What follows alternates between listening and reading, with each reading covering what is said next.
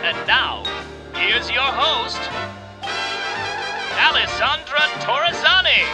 Hi, Erin.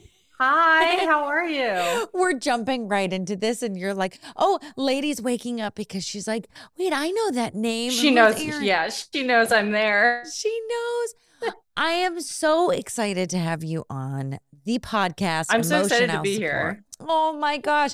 We have to get right into it because for those who are listening, if you don't know who Erin Diggs is, let me tell you, Erin not only saved my life, but she also had me eat my placenta.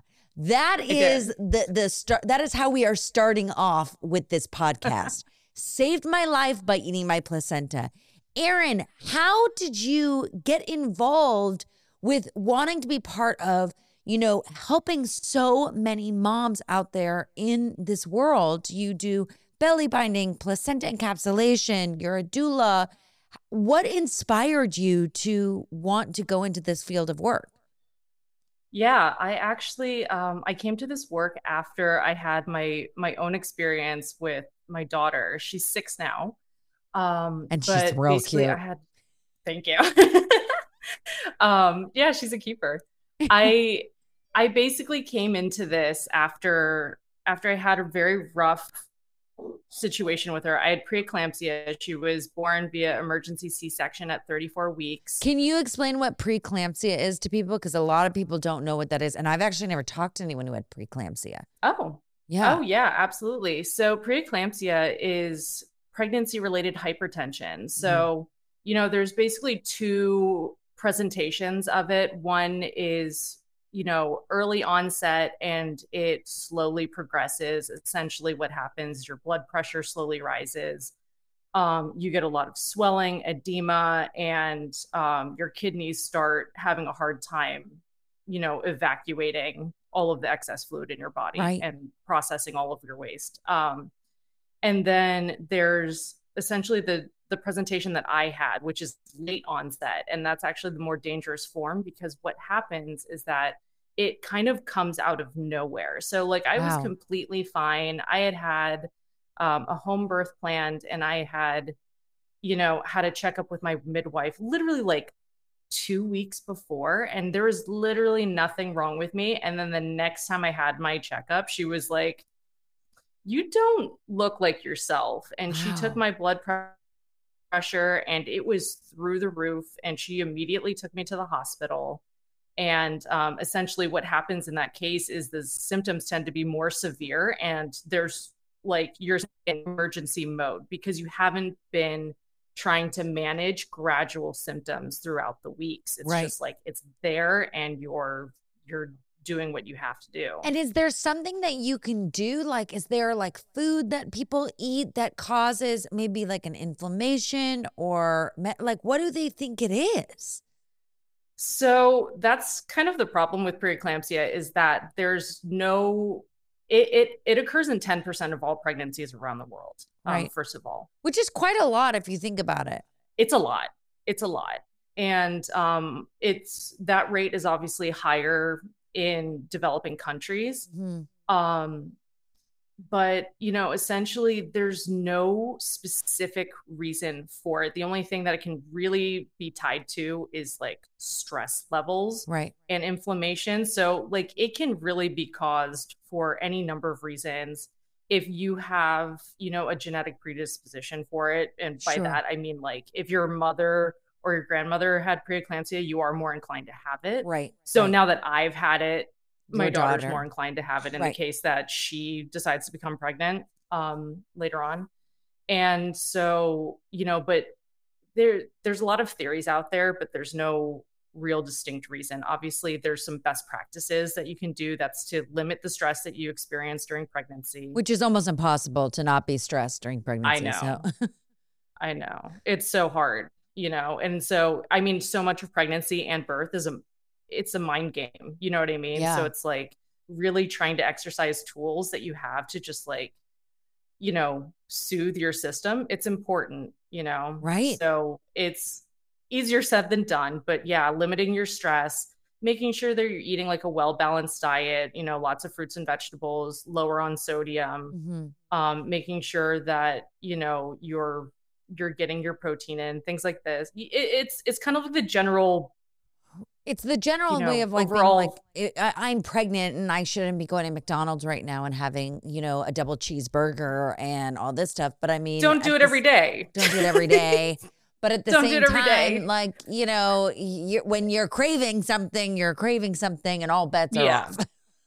Sorry. Yeah, exactly. And so it's kind of like, you know, you do your best, right? Right. But no one can say, oh, you got preeclampsia because you went and got in and out like once a week. No one can say that. No. You know what I mean? There's no solid evidence for that. It's just obviously if you can try to do certain things, the likelihood of you developing preeclampsia is less, but you could also do all the right things. And it just naturally happened because it's genetics. Yeah. And so when you went into the hospital, were you like, holy shit, like the baby's coming right now? Or were you like, what is going to happen? What's the next step? I'm going home in a little bit. Like, oh, everything's going to be fine. Yeah, I'm very much when I'm in crisis mode, I'm like, okay, what's the next step? Right. I'm just like, let's keep it chill and find out what the next step is. So in my head, I was like, okay, she's taking me to the hospital. They're going to check my blood pressure. And if I'm okay, they're going to discharge me. My midwife, on the other hand, knew that this was not going to be the case. Oh, she knew. And how far along were you at this point? I was 33 weeks, so and like still really early, 3 or 4 days. Right. Oh yeah, very early. So basically what happened was I had spoken to my partner and I was like, yeah, it's fine. We're just going to go to the hospital. No big deal. He was working. We were living in Brooklyn at the time and he was working upstate filming. Oh my gosh. And so he was like 6 hours away. And I hung up the phone and my midwife called him back and was like, yeah, Aaron's downplaying the whole situation. You need to come now because you're going to be a dad. Oh my gosh. What an amazing midwife, though, to know to make that call and make that decision and be like, look, like, because I get it. When you're in the middle of, you know, when you're going through labor, whatever it may be, you really do downplay everything because you're like, I don't want to panic. I don't want it to be like the end all be all. I'm trying to stay calm. Yeah. And I knew he was working. So I was like, no, it's fine. It's fine. So basically, I get to the hospital and it wasn't until they were like, oh yeah, you're not going home. They triaged me and they were like, you're not going anywhere. Wow. And it like sunk in.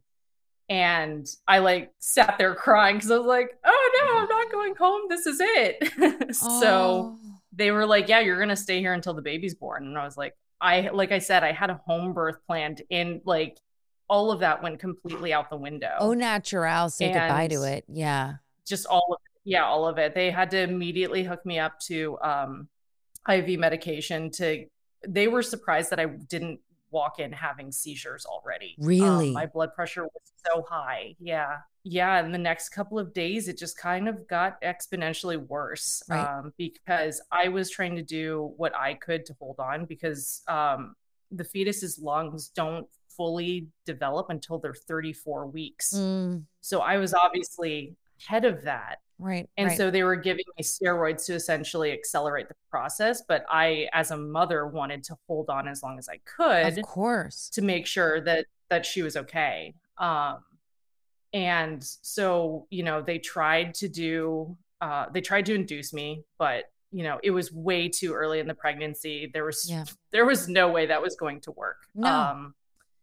So they tried for 2 or 3 days to dilate and soften my cervix, and it just wasn't working. And so then basically it got to a point, you know, and my midwife, again, this woman went above and beyond, and I've mentioned her multiple times.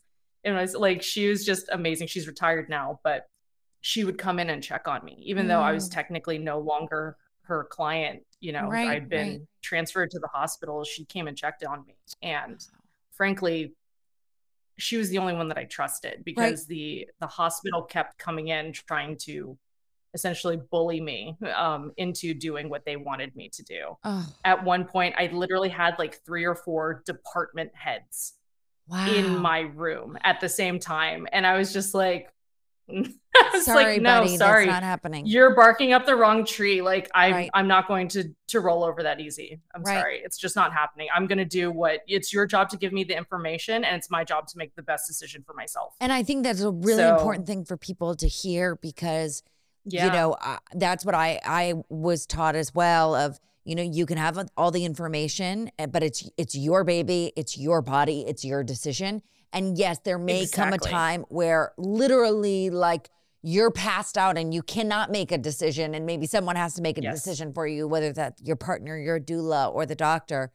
But when you go in there, you know, I've heard so many horror stories before I gave birth of people saying, you know, I didn't want to have an induction and I was induced, and they told me that then the baby's heart rate was dropping and I needed an immediate C-section, and I thought I was going to have this natural birth. And just know, and I think what the lesson was that I learned, and what I've tried to teach so many people, is have as much information as you possibly can going into a hospital. Know what the worst case scenarios may be, and then kind of just release and be like, let go and let the universe take over at some point, because you can voice your concerns, you can have your birth plan. And then like push comes to shove, there may be, you know, a dire life or death situation where you have to go, okay, you know what? I have to succumb to this and be like, here you go. Yeah. You know? And which is what you did. Yeah. But you were aware of everything. You talked about it. You were not going to be bullied. I did. Because and then afterwards. I knew what to look out for. Yeah. And that was the other thing. I remember being in the hospital afterwards, and there was a girl who was walking the hallways with me, and she was with her husband, and she was crying because she was so upset that she wanted to have a hypnobirth and wanted to have a natural birth, and that she got told that she had to get induced and C-section. And afterwards she was like, I'm just so angry at myself that I let that happen. And I said to her, I go, you have to own your birth story, no matter what it is. You have to own it and be like, it's here. My baby's here. I was strong. I was powerful. And you can't live in regret because it's already happened and you have to push forward. But I remember being like, wow, I know that feeling. And it's that feeling, I didn't want an epidural and I ended up getting an epidural. It's that feeling of like, I'm a failure. Like I failed myself. And like, I never want any woman to ever feel that way during before, during, or after their birth. Like you have to own it, you know? And Absolutely. Well, and like if we're talking about your epidural, like you acknowledge, like, you're like, I got to a place where it's just like, you know what?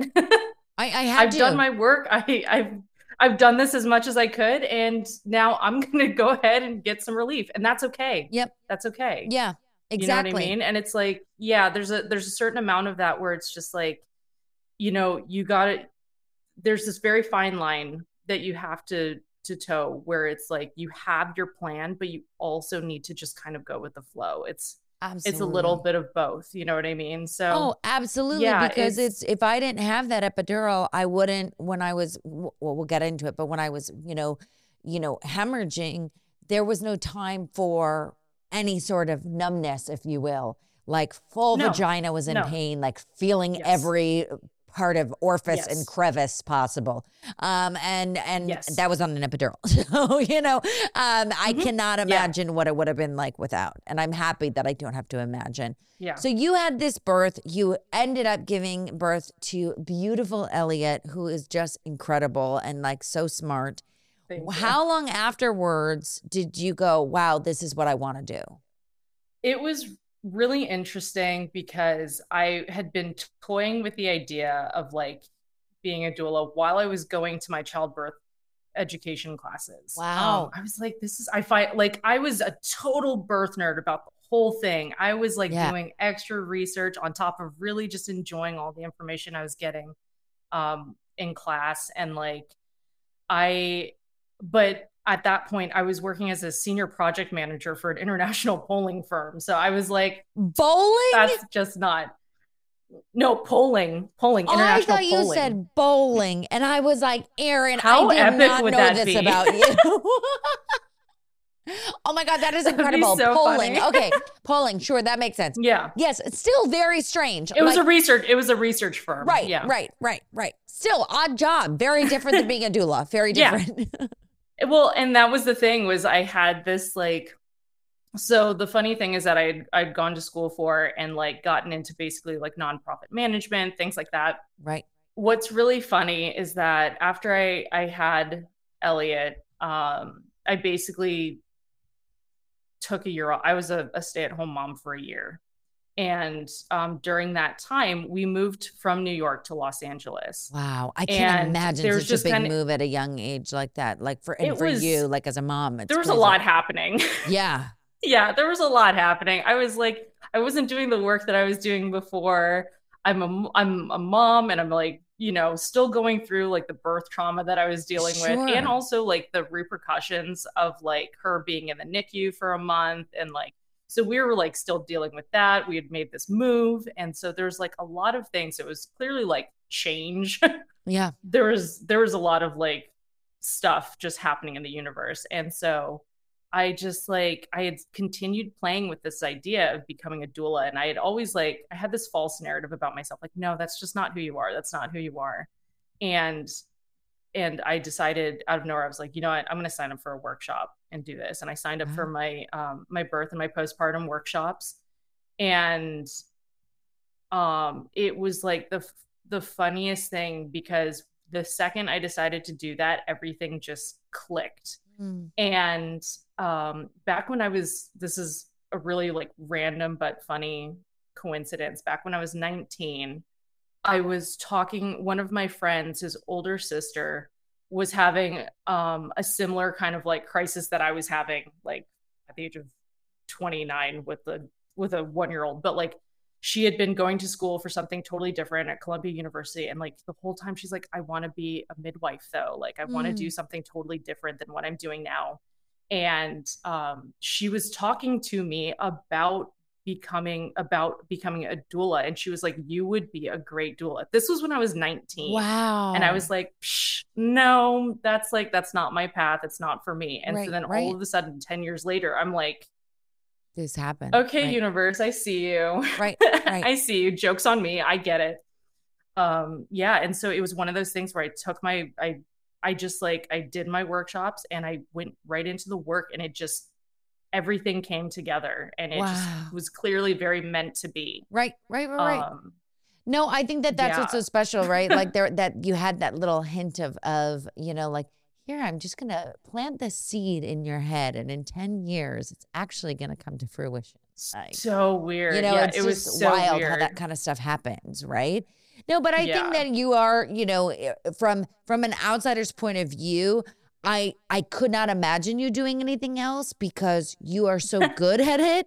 And also, Thank you know, while you were not my doula and I didn't have a doula, you, in all intents and purposes, for me, were my postpartum doula, even though that's not really like what the job was. It kind of ended up being that way, because when I had first heard about you, it was through Alicia Tamburi. She was the teacher of hypnobirthing for me, which really has continued to change my life for the better. But when I had talked to Alicia, we were talking about postpartum and what, you know, kind of things you should do, like the foods you should eat and the things. And she was very, very, very keen on me reaching out to you to talk about something called belly binding and placenta encapsulation.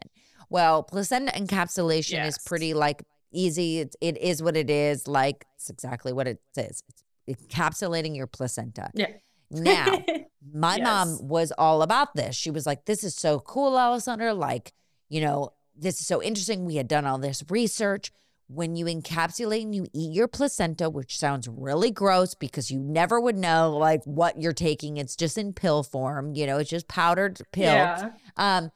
I read more things about it helping with postpartum depression, helping period, like, and helping with postpartum anxiety, helping with nutrition, helping with latching with your baby, for breastfeeding. There were so many positives. And I actually just found out, finally doing research on it, on the benefits so they can share this information with people. Because it sounds so woo-woo and so gross, but it's actually not at all. Yeah. And it gives this energy to the point where my husband actually took 2 of the pills. I didn't let him have a lot, but I let him have 2. Which I love. Yes. I love. And then I think I'm pretty sure. I love it. I was a little out of it, but I'm pretty sure my best friend Jenna took one too. So shout out to Jenna if she did do that, because I did give her one. But I didn't have a lot to give, so I wanted to make sure I ingested all of it. But can you explain to those who are pregnant or who are just like, what are you, a cannibal? Like, what's going on? What is eating your placenta? Like, what is kind of the importance behind it? Like, from you, like, that you may know more research about and stuff. So the placenta is an organ. It's a temporary organ that's obviously grown along with the baby throughout pregnancy. It's like an alien. So your body naturally evacuates it. It is. It's an alien. Kind of is. It's like the coolest alien ever. Yeah. And so it gets evacuated after birth. It literally is called the afterbirth. And, it's I would say that the organ that it's kind of most similar to that we have is the liver. Right. And when you think about the benefits of eating liver, for those of you that, consume meat, the liver is a powerhouse piece of meat to eat, right? It has B vitamins, it has iron, it has all sorts of minerals that you need, right, and high in protein and like healthy fats, things like that. And like, so it's one of those things where, like, so many people will tell you, like, eat liver. It's so good for you when you have a lot of, like, what's the word? I guess, like, when you're depleted. Right. It's a great food to have when you're depleted. So in that same way, placenta is great to have postpartum because you are in a depleted state. Yeah. You've just had somebody drawing from your body for 9 to 10 months. A little alien. Yeah. You're now needing to use whatever store that you have to make milk if you are choosing to breastfeed. Right. And in addition to that, you've lost all of this excess fluid and blood. Granted, you were making excess fluid and blood, but it's like you're still losing a lot. Of course. Your hormones are plummeting. Like, there's a lot that's happening. You're in essentially a depleted state. And so when you are consuming your placenta, and again, you can do this, the easiest way is capsules, right? Have somebody dehydrated for you, encapsulate it. Other people, and I provide this for my clients as well, as we can do smoothie cubes as well, tinctures. But, anyways, when you take the capsules and consume your placenta, it helps soften that blow, because it can be rough. It's rough. Like I said, you're going through, you're exhausted. Your body's been all of your stores have been drawn from. You're still having to work. Like, you're doing all of this, like waking up every couple of hours, changing a baby's diaper, soothing the baby. Like, again, if you're lactating, your body's making that milk. That is work. Right. And so it's like all of these things. Obviously, that's part of why the biggest suggestion is to continue taking your prenatal vitamins, or now, because the market's gotten fancier, you have postnatal vitamins. But you keep taking a multivitamin, and then taking the placenta on top of that helps just like soften all of that, because it gives you the B vitamins that you're needing and lacking in order to like have energy. It's giving you that iron that you need after you've lost a bunch of blood. It's giving you those minerals that you're needing because your sleep cycle's all messed up. Totally. And I think the weirdest thing that I found, and I don't know if this was specifically the hospital that I went to or what it was, but when I had talked to my doctor beforehand about, that I was eating my placenta, basically. I didn't say it like that, but I was like, I'm encapsulating the placenta. You have to softball it in. You got to softball it in. And my doctor was like pretty cool about it. And was like, oh yeah, I got all the gals do it. Like, it's not a big deal, It was interesting because I had other reactions from other doctors, I came in with my cooler, my little igloo, and it was cherry red, and it had on like, a little emo sticker on it. So I knew it was mine. And like, my mom was like, I can't even believe that I have to go and deliver this placenta. Like, I feel like this is out of a movie. Like she couldn't wrap her brain around the fact that like her daughter's placenta was going to be in a fucking igloo, basically, like as if we're going camping. But she was like all for it. She just was like, this is such a trip for me. This is so different than like anything I ever thought of, But I remember that the doctors were like, well, for those who don't know, and you obviously knew, my doctor passed away right before I gave birth. So everything was like kind of new and off kilter and just kind of a mess. But I didn't have, so I had my plan, right? But once again, I had to let the plan out the window and everything went great. It's fine. But I remember going in there with the placenta and there were different, people that were coming in and out and they were like, I don't know if you're going to be able to do that. Well, you know that if there's, poop in the placenta, they can't have that. You can't eat that. If you have this, you have that. And I was like, okay, that's fine. But like, I'm not even delivering yet. So like, let's worry about this when it happens. Yeah. And like, I wonder, like, is it because it's a very Western environment where we're not in, a home birth or a birthing center, or because I didn't have a doula or a midwife with me? Do you find hearing that like with your other clients that sometimes it's like kind of looked down upon when you go into a hospital environment? Yes. Okay. So I wasn't the only one. Oh my goodness. Like, I don't think I've heard maybe one or two medical staff, and this is including nurses and OBs, that have like not completely shat on the practice. Really? Like, they are so not big fans. Me. Yeah, it's so They're weird for me fans. because I'm like, just like, let it be. Like, if it's something that's also making me comfortable. And like, look, I've shared this story before, so I won't get into the grave detail of it. But as you know, because you were there, after I gave birth and I was stitched up, I started hemorrhaging and I was having a lot of blood loss to the point where they thought I was going to have a transfusion. And so they had to examine, I don't even remember in quote unquote birthing my placenta. I don't even remember that. And it's not because it sounds like there's a lot going on. Yeah, exactly. It's not because I was like super drugged. It was because like, it literally, she shot out and the placenta shot out all at once. Like, it was like, like, I mean, if I was a professional athlete doing baseball, like, holy shit, I could just like throw that thing out of my vagina really fast. But it literally, they had to have all the, when I was stitched up and I started hemorrhaging, I just remember a rush of doctors coming in, and they came in with the ultrasound because they couldn't understand why I was continually bleeding. So for them, they had a specialist that actually came in to examine my placenta, and they went through the whole placenta to see if there were any holes in it, if there were any tears, that possibly there was maybe a piece of the placenta that was still inside of me. That's why I was hemorrhaging. And it was all good to go, and they put it in the igloo and sent my mom on her way with it. But it was really interesting that you just can't even imagine, like, they have a specialist that knows how to examine a placenta. It's just wild.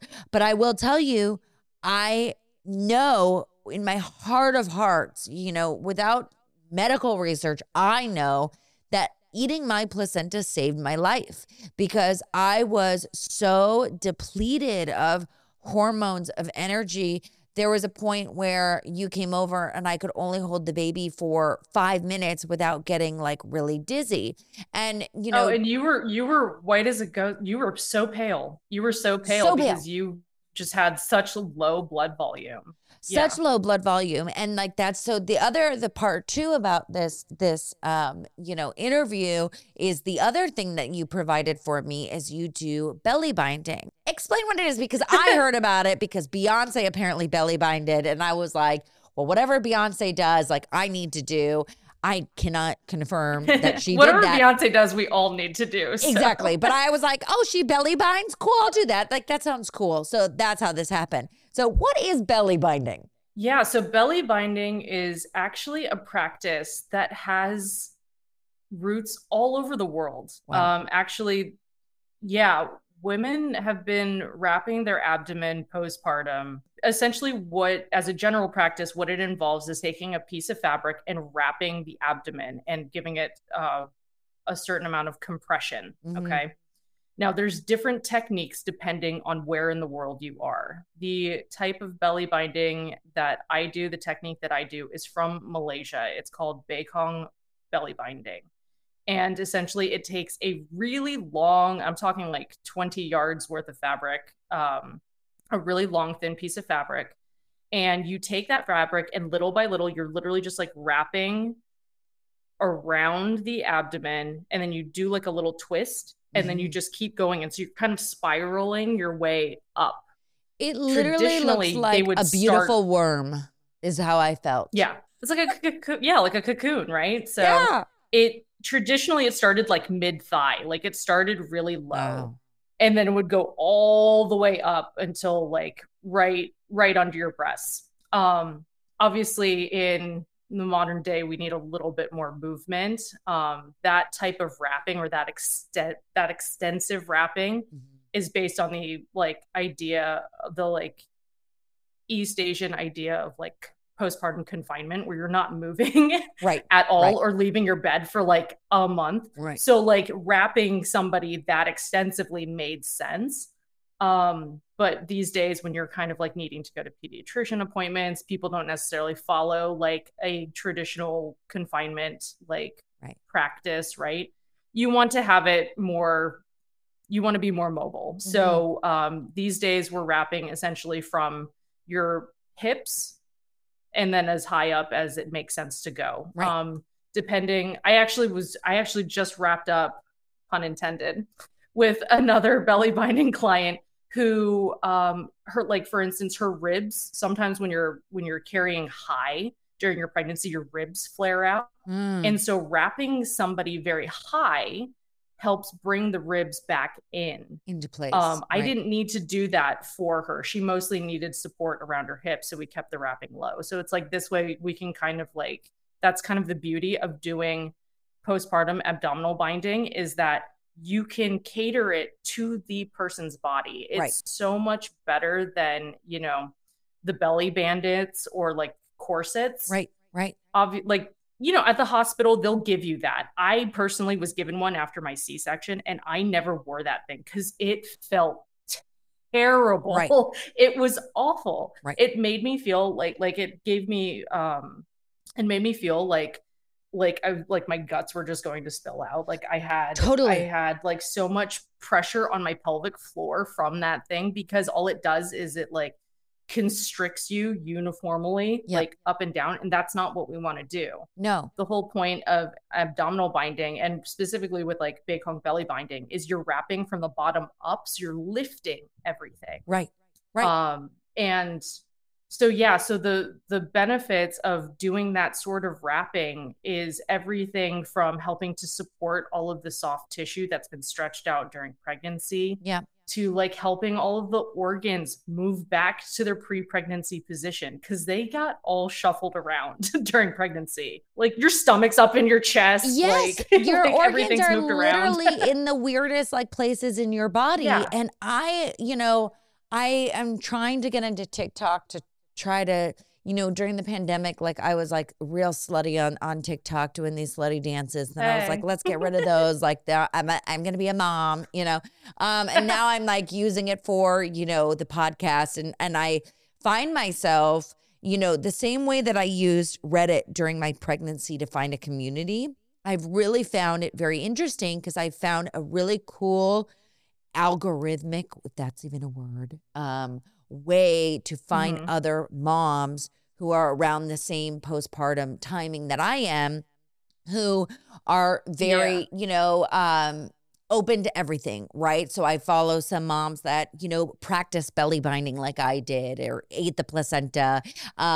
You know, I follow moms who are a little bit further along than I am, so I can see like what they do with their babies to interact, like how are they doing, you know, cool, different, unique things, right? And I always seem to find myself with these funny videos of these moms being like, my organs are literally like under my armpit and up my butt right now. Like it's all over the place. Like, how do I fix it? And it's so funny because like you don't realize that it takes like 6 months to a year for your organs to finally go back into their own normal position. And you know, I remember being like, I don't understand why my stomach isn't like going back to normal. I'm losing weight. Why isn't it doing this? What is this puff? You know, is it, and then it's like, oh, you might have diastasis recti. Whoa, what's that? You know what I mean? Like there are so many things that you don't know about. Pelvic floor therapy, something that I'm in. Never did I know what that was until you were so kind to share with me what pelvic floor therapy is and why I would probably need it. You know, so there's certain things that I think are not being screamed from your OB, which fine, maybe it's not their place, whatever. But I want to be that person that's providing and sharing and like overly sharing to my friends and family and to strangers who listen to the podcast who are now my friends, because I want everyone to feel like they have a community, that they have these like strange things that you maybe never heard of that could actually save your life. And like, that's what kind of belly binding was for me, because belly binding, you know, there were different packages that people could do. You can do, you know, like 5 sessions, you can do 30 sessions, you can do 60 sessions. Like, and I chose to do the ones that were every other day of the rewrapping. And we had to take a pause because, you know, I was so lucky and so grateful that you were there with me during these wrapping sessions, because you did this, you know, massage on my body and womb work, WOMB, because I can't pronunciate womb work, and these womb massages, because, you know, your body has gone through essentially like this accident and it needs to be healed. It doesn't go back to ground zero. And, you know, it's very normal. You know, here's where it gets a little TMI, everyone. So, you know, if you don't want TMI, like check out now. But, you know, I was bleeding, and every mom does bleed. And you know, when you leave the hospital, they give you diapers and for yourself and for your baby. And you're like, cool, this is my life now. Like, what is like sexual tension in your household? It doesn't exist anymore because your husband sees you and your child as the exact same. And I just was bleeding and bleeding and bleeding. And I was so lucky because, you know, I had you where, you know, my mom was like, I think this is normal to be bleeding, but this seems like a lot. And you were like the best second opinion, you know, of like, I work with women postpartum every day. Like, this is not normal. Like, it's now gotten to the point where you are very ill. And it was 10 days postpartum, and I was bleeding out clots that were the size of a liver. And you said to me, give me the baby. I'm going to hold her for a second. You and your mom and Sturgis, pack up. You guys need to go to the hospital right now, you know? And I was so grateful. Well, and we like put you into bed and put, we put you into bed. We got you immediately in bed. I was like, what is going on? Like, how is this happening? I was like, I want to cry, but I can't even cry because I don't even have energy. I was like, so, you know, weak. And I just like, was like, no, it's normal. It's normal. And I realized like now, you know, months later of being able to kind of look back at it, there's 2 parts to this. The first part is it's really depressing to me to think about all the time because I don't really remember the first 3 weeks of my daughter's life because I was in such fight or flight mode of I have to wake up, I have to feed her, I have to burp her, I have to change her, I have to give her love, and then I sleep with her. You know, like every schedule she was on, I was on the same schedule. So there was no like, everything's great, like everything's perfect. And I just remember looking at other moms, ones that I knew, strangers, looking at their pictures being like, I don't understand. How are they having a life right now? Like, I'm dying. How are they having a life? And then, you know, I just remember you saying we need to take a break. We're going to take a break from the belly binding and we're going to get back to it. And, you know, 3 weeks postpartum is when I had to have my DNC and have everything basically like burned out of my body because I had no idea why I was still continually bleeding these liver, and it was frustrating because doctors were like, I believe you, but I think it's normal. I think you're overworking yourself. I think you're stressing. Are you exercising? And I'm like, I am not even doing anything but literally rolling out of bed and like giving her a boob and calling it a day. And I'm bleeding out. And it still like haunts me to this day, months later, because I just remember looking down every time I would go to the bathroom, and it would be like as if I had, my worst fear come true of like having a miscarriage. Like that's what it was like every time.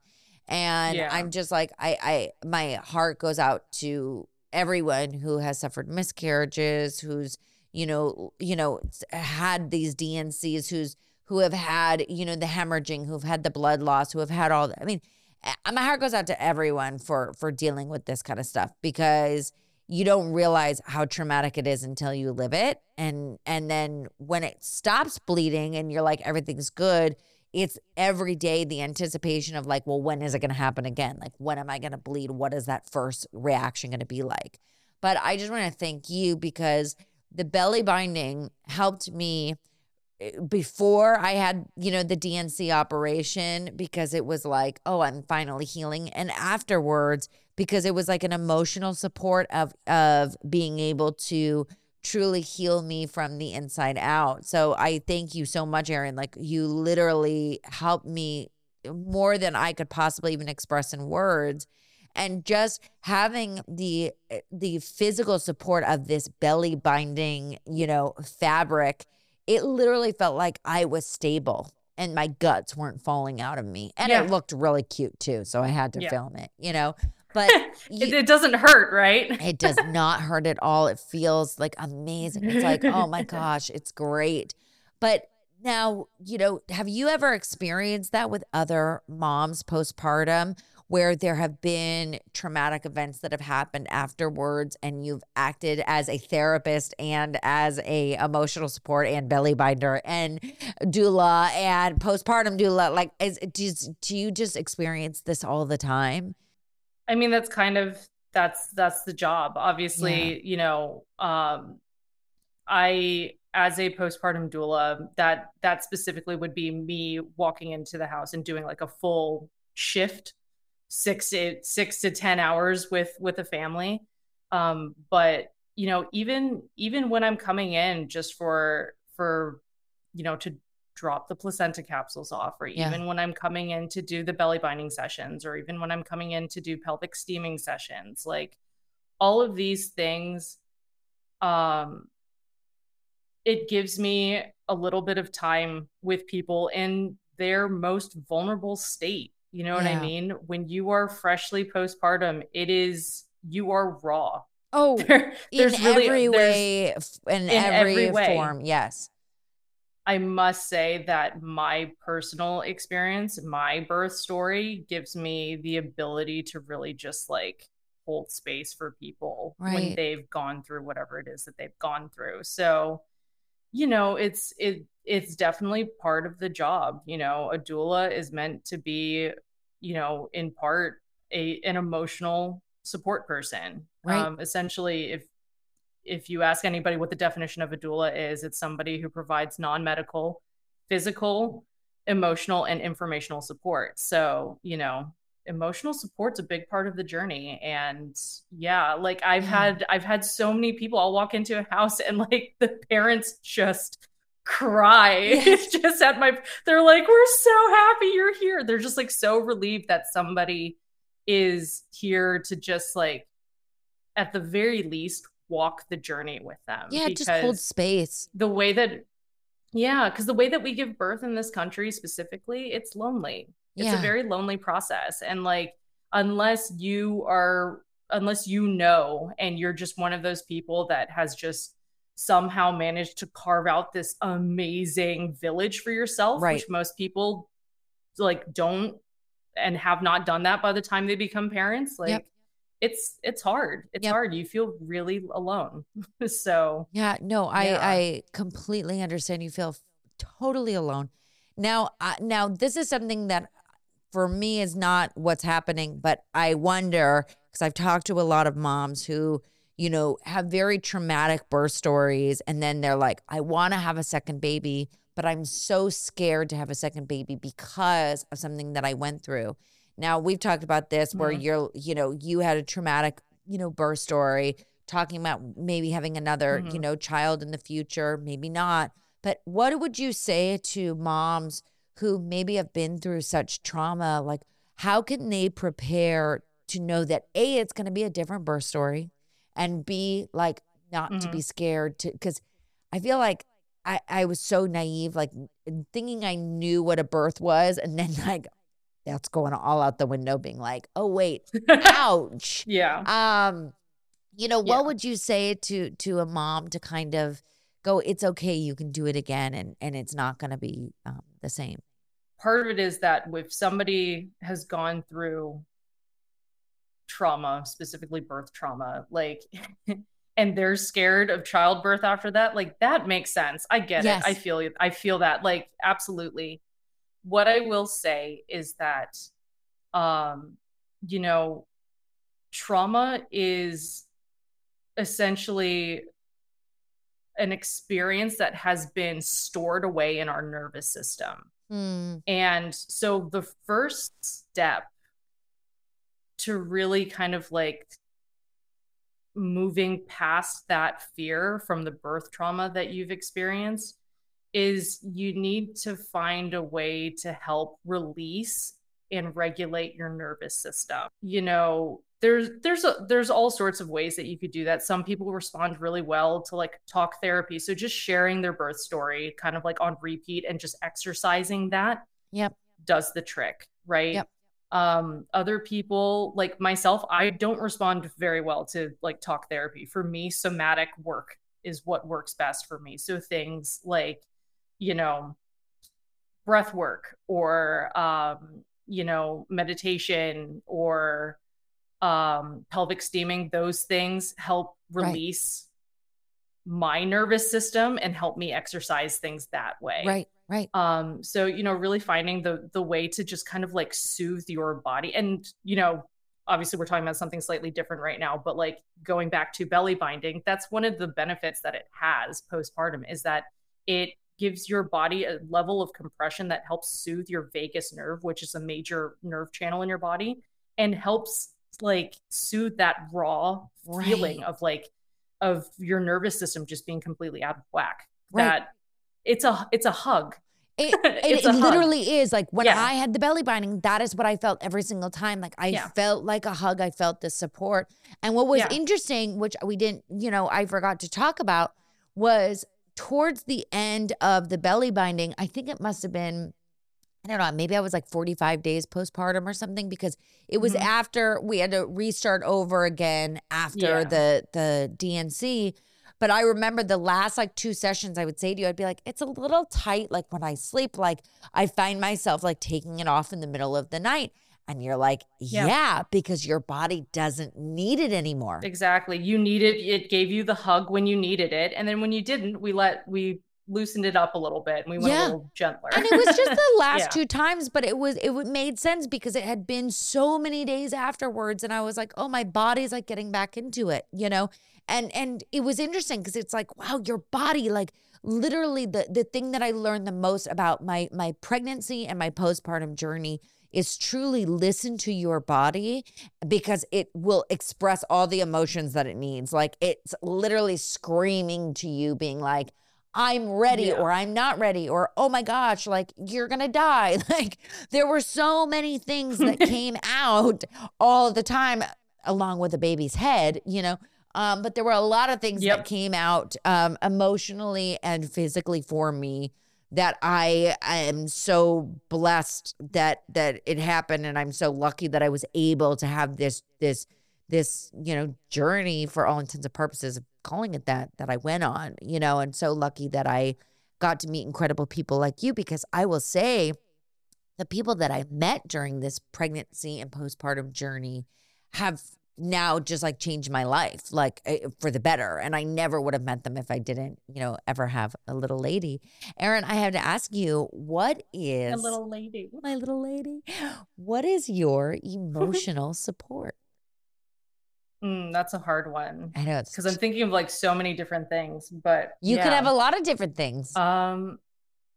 Yeah. I mean, because like initially I'm thinking like, oh, well, literally like snuggles on the couch with my partner and my daughter. Like that's our little happy place. But I would say like emotional support. But that could be your emotional support. It definitely can be, like, absolutely. I would have to say that at the core of things, though, my emotional support is being able to sit quietly with myself. Wow. That's great. That's powerful. Yeah, that would be mine. I mean, this is like a whole other thing, but as you know, I had cancer right back in 2020. And one of the things that allowed me to really like navigate that situation was, it was kind of unfortunate. Because it was during COVID, I was not allowed any visitors, and I would be in the hospital for a week at a time with no visitors. Yeah. But I will say that as hard as that was, having that time to just sit quietly with myself is what allowed me to process and navigate the whole thing. Oh, I love that. So I don't know if that really works for most people, but sitting quietly with myself is I will tell you, I think that not only does it work for people who haven't tried it should try it because it will work. And I think that that's, I know for me, meditation, meditating is what saved my life. And I remember, right after I remember being so frustrated before I had the epidural because I just wanted to meditate and I needed that 10 minutes. And at the second I had the epidural, they were like, okay, the doctor, squeeze your legs together because she could come at any moment and I need to go get the doctor. And I remember going, okay, I have at least 5 minutes. And we turned the lights off and my husband and my mom and I all like just closed our eyes and meditated together, knowing that that was like my final, piece before she was arriving. And I will never forget that. And being in tune with yourself and it's almost like, a recharge of going, okay, you can do this. Like whatever you have to go through. And for you, like chemo, it's like, okay, you know what? I'm alone with this, but I have the power inside me to get this done and to kick ass and to go do it. And you did. Yeah. And like round of applause for that. Thank you. Yeah. Like you did. And that's so amazing. Oh my gosh. Well, Erin, how can everyone find you? I'm going to have in the show notes, your website and everything, but how can they find you if they, would like your help? Oh yeah. I mean, absolutely. You could literally just, I recently upped my game and started a little Yelp page. So you can actually find me on Yelp. My practice is called Alayla Birth. It's actually, Alayla is my daughter's middle name because she's obviously what inspired me to come to this work. Oh. So it's Alayla. That's so pretty. What does that name mean? It is the Greek female personification of a war cry. Wow. It's very hyper specific. Yeah. And so essentially the reason why we gave her that name was when she was in the NICU, she was the tiniest one. She was only 3 pounds and 10 ounces when she was born. She was tiny. Little bean. Oh. Tiny. And so, but she was the loudest, she was the loudest one in the NICU. And there was a certain irony to that because obviously the whole reason why I held on for like 3 days in the hospital as my organs were shutting down was I was like, I need her lungs to be okay because their lungs don't fully develop until 34 weeks. So I'm like, I need her lungs to be okay. So there was this wonderful, like, just kind of irony to the whole thing of her being the smallest person in the NICU. And the loudest, but those the lungs. Loudest one. Yeah. So her dad came up with that name and I was like, that's perfect. Oh, done. So beautiful. Done. Oh, it's so beautiful.